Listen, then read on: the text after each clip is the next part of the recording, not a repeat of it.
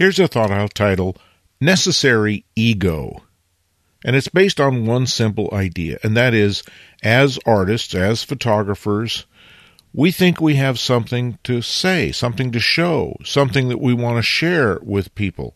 And in order to feel that way, in order to do that, it requires a certain amount of ego.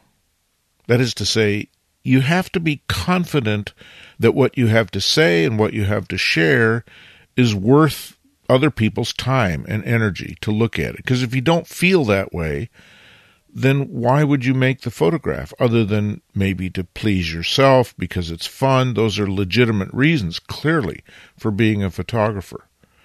But the minute you want to make a print, or the minute you want to post it on your website or your Instagram account or exhibit it in a gallery, the minute you take action to share your work with others, the implication is you think it's worth their time.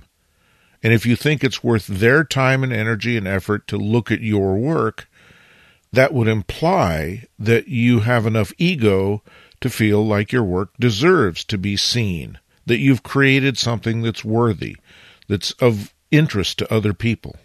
And that sense of accomplishment and worthiness is a function of the necessary ego. And a lack of ego is what creates a lot of times self-doubt and self-deprecation.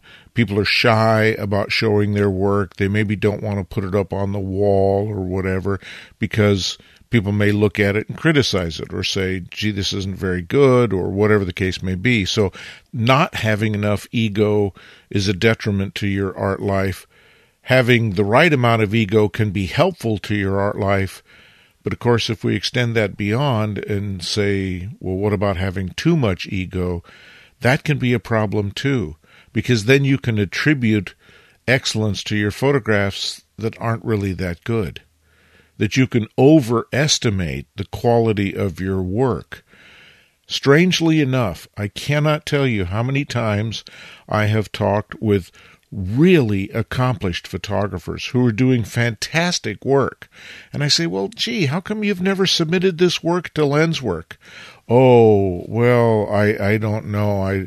I'm nervous about being rejected, or I'm not sure that I'm up to the standards of Lenswork, which of course I find kind of amazing because their work is fantastic and terrific. And I encourage people to submit work and always remind them that we can't possibly publish work that isn't ever submitted for us to review.